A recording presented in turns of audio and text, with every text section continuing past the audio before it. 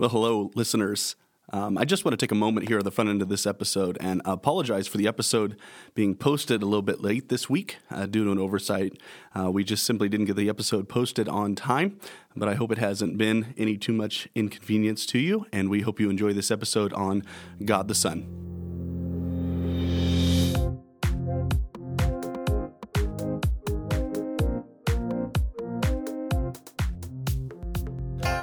Welcome to Midweek in the Word, where each week we seek to become better readers, hearers, and doers of God's Word. This podcast is brought to you by Faith Bible Church in Lincoln, Nebraska. Now, here is your host, Faith Bible Church's Adult Ministries Pastor, Pastor Brad Myers. Hello, listeners, and welcome back to Midweek in the Word. Thanks so much for taking the time out of your week to join us. Wherever you find yourself, whether you're driving or at home or at work, wherever you're getting the chance to join us, we're just thrilled that you're with us.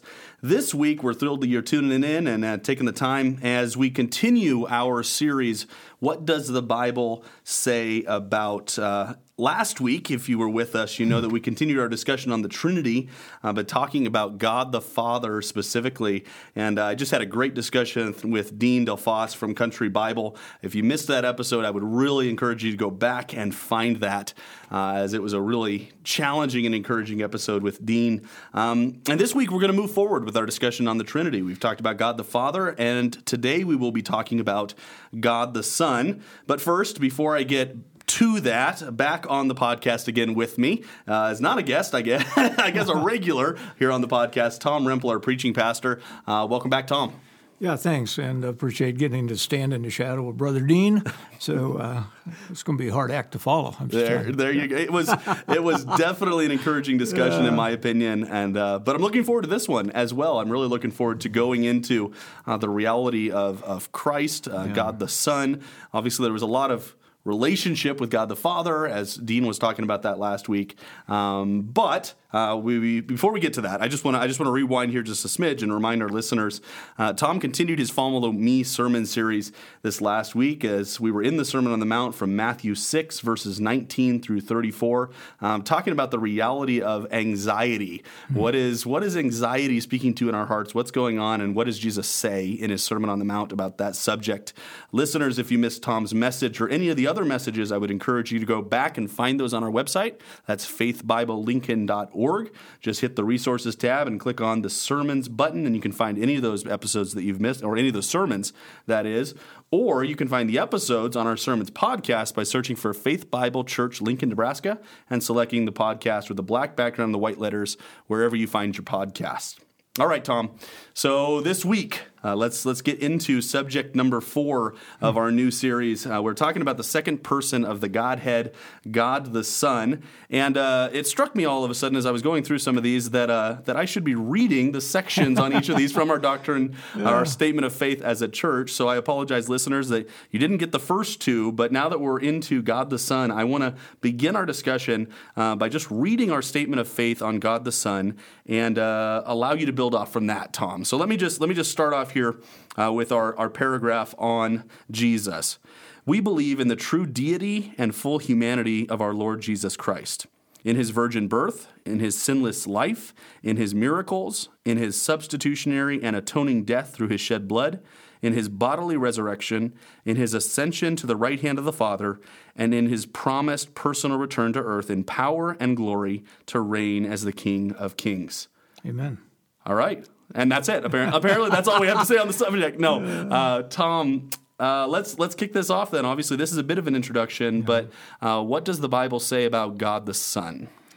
You know, that's the subject of the Bible. As I was just thinking through it, as one of the authors says, every page breathes his name. Yeah. And Jesus said in Luke 24, that this speaks of me, and he opened their minds to understand. So what it says about him is that he is the eternal God.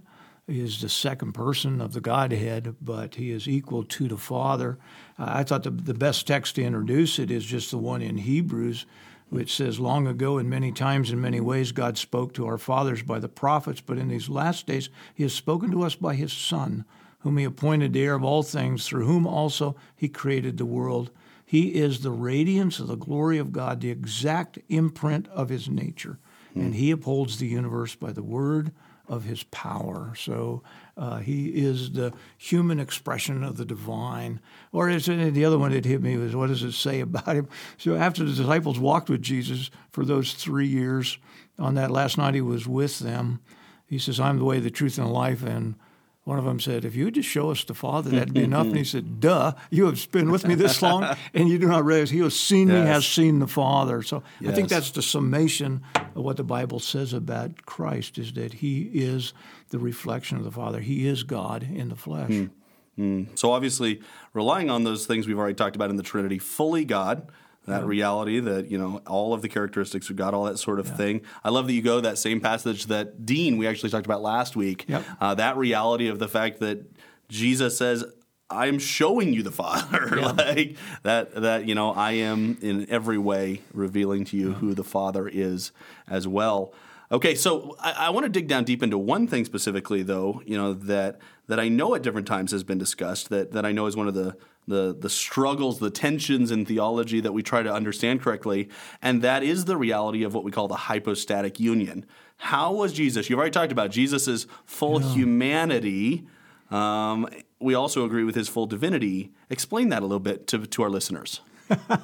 Thank you for the light question. just clarify that one for us. It is almost unexplainable, and yet, as you go through the Old Testament, there are the angel of the Lord appearances. We call them theophanies. It's as though Christ came and made an appearance before he became the child of Mary and the assumed son of Joseph. So there's the human expression of God present. But then in his conception by the Holy Spirit and his birth through Mary, he became fully man without ceasing to be fully God. He didn't exchange one for the other, but he became part of the very creation that he was. And so as the disciples walked with him, as other people saw him, they saw him as fully human. And he was hungry, he was tired, he had a heart of compassion, he was moved by the afflictions of those around him. At the end, looking back, they realized, I was thinking about what John said, many other things he did that are not written in this book. These are written so that you might believe that he is the Christ, that is the fulfillment of the Old Testament, coming Messiah, and that he is the Son of God. So he kind of puts the two together. But he did that reflecting back John 1:14. And the Word became flesh and dwelt among us, and we beheld his glory, glories of the only begotten of the Father, full of grace and truth. So they saw a man, and in retrospect, they realized they were seeing God. So the union of man and God in the person of Christ never really became crystal clear until after the resurrection ascension. To them, I mean. Yeah. But biblically, it's declared over and over. Yeah, we see both, much in the same way that we see that all three members of the Trinity are fully God, and there is one God. Yeah. And so much like this, we make up these big fancy theological words to try and understand these two realities simultaneously.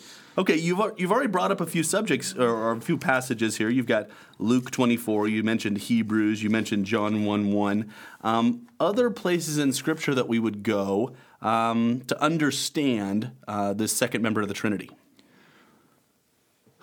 Well, again, we go back to our conversation about the Trinity all the way back in Genesis chapter 1 when God said, let us make man in our image.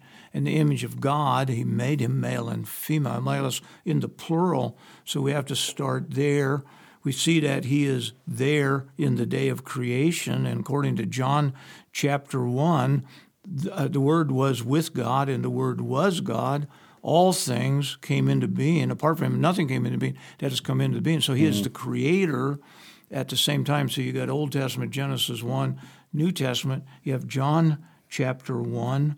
And then the other place, I think, where you reflect, I was thinking about in Philippians 2, have this mind among yourselves, which is also in Christ Jesus, who, though he was in the form of God, did not count equality with God a thing to be grasped. He emptied himself, taking on the form of a servant, being born in the likeness of men, being found in human form. He humbled himself, becoming obedient to the point of death, even death on the cross. Therefore, God highly exalted him, bestowed on him the name that is above every name, so that at the name of Jesus every knee would bow, every tongue confess that Jesus Christ is Lord, to the glory of God the Father. So you take that one. Another text I would go to would be Romans chapter 1, where in the introduction, the Apostle Paul declares that he was fully declared to be the Son of God by the resurrection from the dead. It wasn't he wasn't adopted out of the grave. He was affirmed as God's eternal Son by the Father, raising him from the dead. So there's all these texts that run through. Jesus said in John chapter 5 to the Pharisees and the scribes, "You search the Scriptures because you believe that in them you have eternal life. But it is those that speak of me." So again, we're back to that Luke 24 thing where it says that every page of Scripture breathes his name. So we look for it. We have to be careful we don't make every rock or every turned over lib in the Old Testament Jesus, but certainly are pointing toward him. Right. Yeah. And it just makes me think back to, Dean had mentioned, he was talking about God the Father, but he had mentioned Psalm 2, where we read, I will tell of the decree, verse 7, the Lord said to me, you are my son, today I have begotten you. Right, that reality, and obviously he was talking about God the Father there. We also recognize that's an understanding of God the Son, where we get that eternally begotten sort of idea. He has always been God. It's not some birth or thing that we think of, but that's maybe the right understanding or the right place to go to segue. Obviously, we're going to talk a little bit about heresies here in a moment. But what about disagreements? What about things that the church maybe wrestles with when it relates to Jesus specifically? Well, I think we go back to our conversation about the Trinity, and there are times when, because Christ was God in the flesh, that we're back to that modalism that says that the Father is, in the Old Testament, is revealed as God the Father, in the New Testament, he's revealed as the Son, and then in the in the epistles, he's revealed as the Spirit. They're not three personalities; they're one. I think that's one. I think the other is again that we so badly want to see Jesus in his humanity that we diminish his divinity. And so Jesus is my friend. He's like, as I mentioned, Sunday sermon.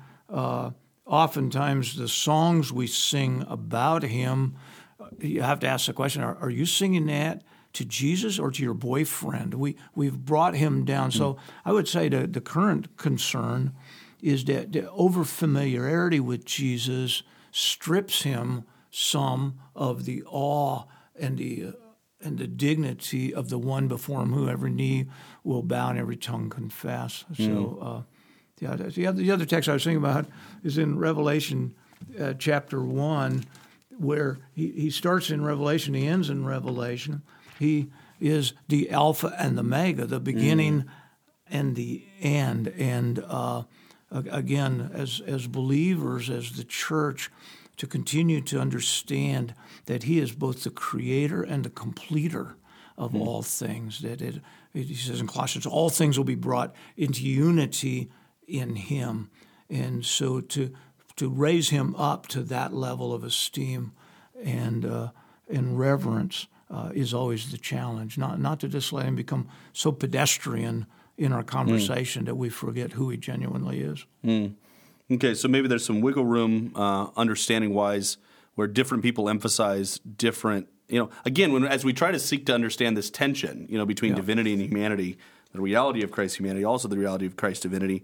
There's obviously going to be some tension there with the way we describe it amongst believers who are trying to make those two things jive together. But maybe there's some different emphasis as far as which side, though we have to be cautious not to to one side to the discrimination of the other. Okay, you've already mentioned here briefly this idea of modalism. Okay, that's obviously an example we see of a heresy in relationship to this. So explain modalism just a little bit more. What is the essence of that heresy? Well, I think basically it is that there is one God, which, according to that philosophy or theology, would thereby eliminate the possibility for three persons in the one Godhead. And so basically it is that there are three moving expressions of the one God. And so if you read about the Father, that's the God. But if you read about the Son, well, it's just that one God, but you eliminate. He's now shifted from being known as Father to be now known as a Son. And then he sends the Spirit, he leaves, and the Spirit comes, and they go, well, see there, God is still present here, but the Father and Son don't exist anymore. It's just the Spirit. And so not being, I would say, able to embrace all three simultaneously, it tends to end up there. Which is where obviously the mode idea, modalism, that the God is in different modes or different forms, or it's not three persons, it's just a different manifestation. That's a good word. Of one God. Okay, so we've got that recognition, which is a little bit of a generic, even undermining of the Trinity doctrine, though specifically obviously would relate to Jesus' humanity and his incarnation. I know one of the early church debates was exactly this, the divinity and humanity. Okay, so there's obviously two heresies potential there. Describe kind of where the heresies or things go off the rails on either Christ's humanity or Christ's divinity.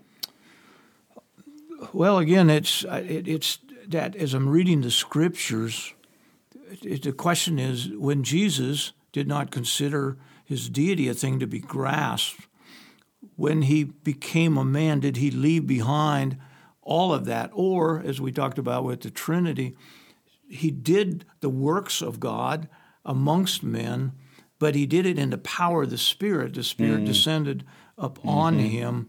And so to see the Godhead working together in the one to accomplish the purpose, again, Jesus said, I've come to do the will of him who sent me.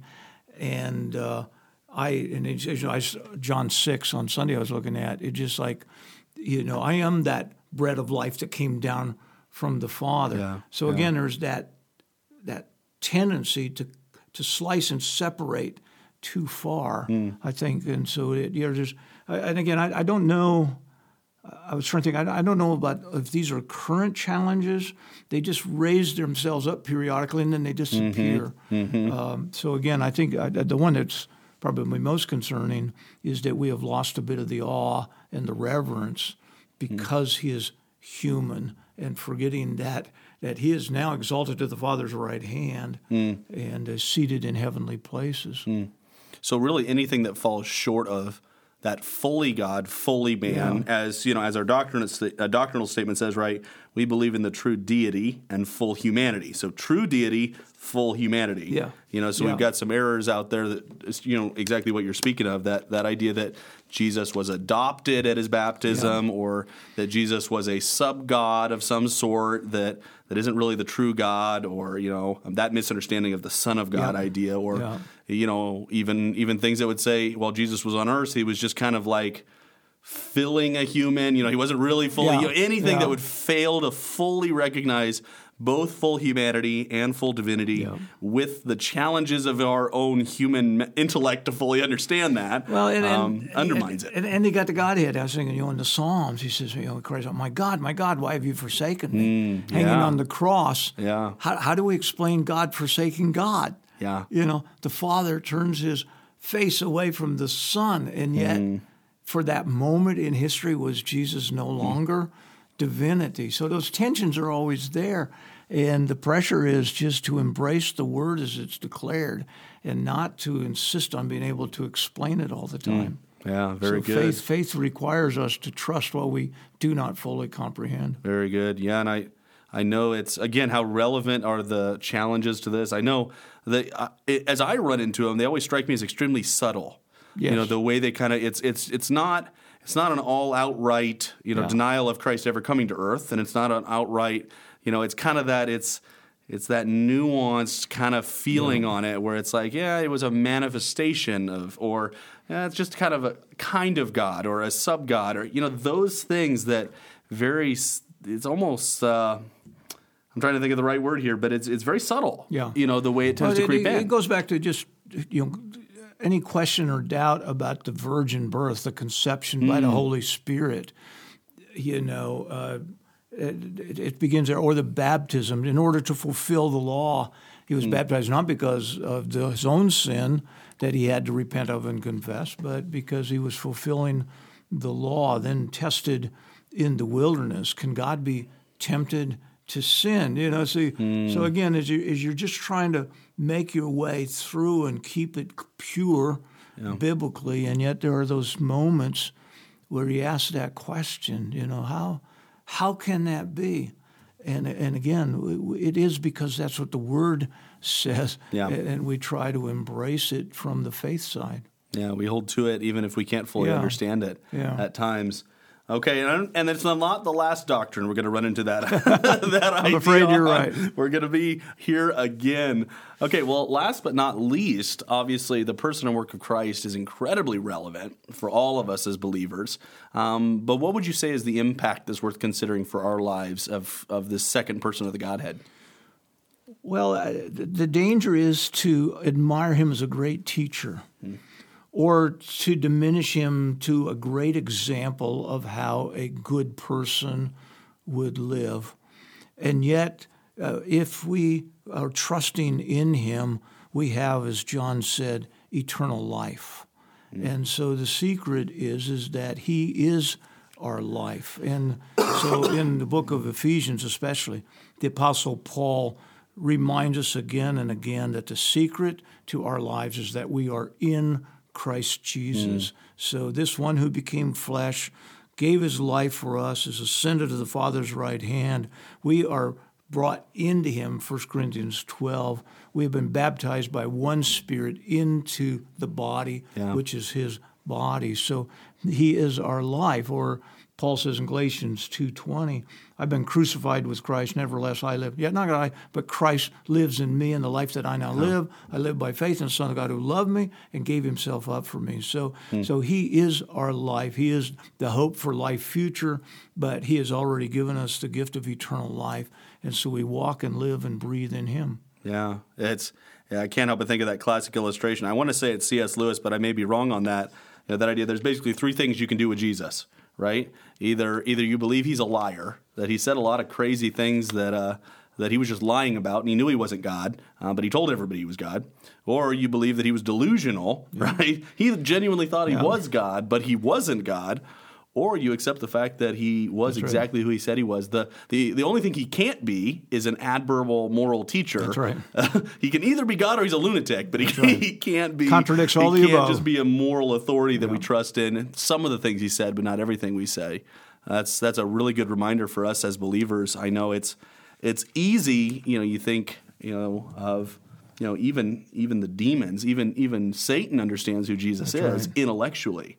That's a far cry from putting our own personal faith and hope in the person and work of Christ himself. Well, very good. Listeners, likely this is a familiar topic to you, but if it's an unfamiliar topic, we do hope it's been helpful as we've discussed it here. Let me try to hit some of the high points that Tom has shared with us here on the podcast today, just by way of refresher. Remember some of these critical understandings of Jesus as a full member of the Trinity, fully God, and also a part of the Godhead, this reality of the Trinity that we've talked about. Also in his incarnation, John 1:1 that we've brought up already, that we also understand that Jesus was both fully God and fully man in his incarnation. That's a critical doctrine to keep in mind for an understanding of his sinless life, his substitutionary atoning death, and ultimately the confirmation of his divinity in his resurrection as well. We've talked about it from Luke 24, Hebrews, John 1:1, John 5, some of those passages to keep in mind, though, to Tom, your point, these references are everywhere throughout the Bible if you start looking at them very much. Then recognize there's obviously been some debate and some disagreement within the church over the course of the years. Much like last week when we talked about it mostly comes down to application of trying to understand the weights to put on these things in our human understanding and our systematic approach, putting kind of man's words to understand what the word actually reveals. But then also be careful for some of the heresies revolving around this idea. Modalism that would deny Christ's full divinity, that would deny that there are three members of the Godhead, or also to totally deny the divinity or the humanity of Christ in any way, to stop short of God was both fully man and fully God, that Jesus was fully deity and fully humanity, is to stop short and to move yourself very quickly into error. And then just that encouragement and that this is the one that not only saves us, but he's the one that we follow, and he's the one that empowers us to do the work that he's gone before us to do. Any final thoughts or closing remarks on God the Son for our listeners, Tom? Well, just reflecting on the big picture of the Scriptures, he came at least 9 or 10 times in the Old Testament as the angel of the Lord, met people at a moment of crisis and need. And then according to the Gospels, he came again and he lived upon the earth for 33 years, gave his life to meet the ultimate crisis, that is our need for a Savior. And then he ascended to the Father's right hand, but the story continues with, and he's going to come again. So the encouragement is how the whole book closes. The last 2 verses of the Bible say, he who testifies to these things said, surely I'm coming soon. Come, Lord Jesus. The grace of the Lord Jesus be with you all. Amen. So he who came is coming again, and that's our blessed hope. Amen. We look backward in reliance of salvation, and we look forward to that glory of Christ's return. Amen. Very good. Well, listeners, we do hope this has been a helpful discussion for you this week. I hope you're looking forward to next week as well, as we'll be talking about God the Spirit and the third member of the Trinity on the podcast. But this coming Sunday, let me just remind you that Tom will continue his Follow Me sermon series. He's going to be talking about the Golden Rule, moving into chapter 7 of the Sermon on the Mount, and I'm going to be talking about the Lord's Prayer. Going to review here a little bit, going to talk about the Golden Rule. We really encourage you to join us for that sermon, whether it be at our 8 o'clock, 9:30, or 10:45 services, or on our live stream at 9:30 if you can't be with us physically. And that's it for this week's episode. Thanks for joining us and for taking the time out of your week. If it's been helpful to you, we'd really encourage you to share it with someone, rate the podcast, or comment on it to help other people find it. And we do hope you join us again next week for Midweek in the Word. Thanks for listening to this week's podcast. To learn more about Faith Bible Church, please visit our website at www.faithbiblelincoln.org. You can also find us on Facebook by searching for Faith Bible Church, Lincoln, Nebraska, or on Twitter at the handle @FBC Lincoln. As for this week, we'll leave you with Paul's words to Timothy.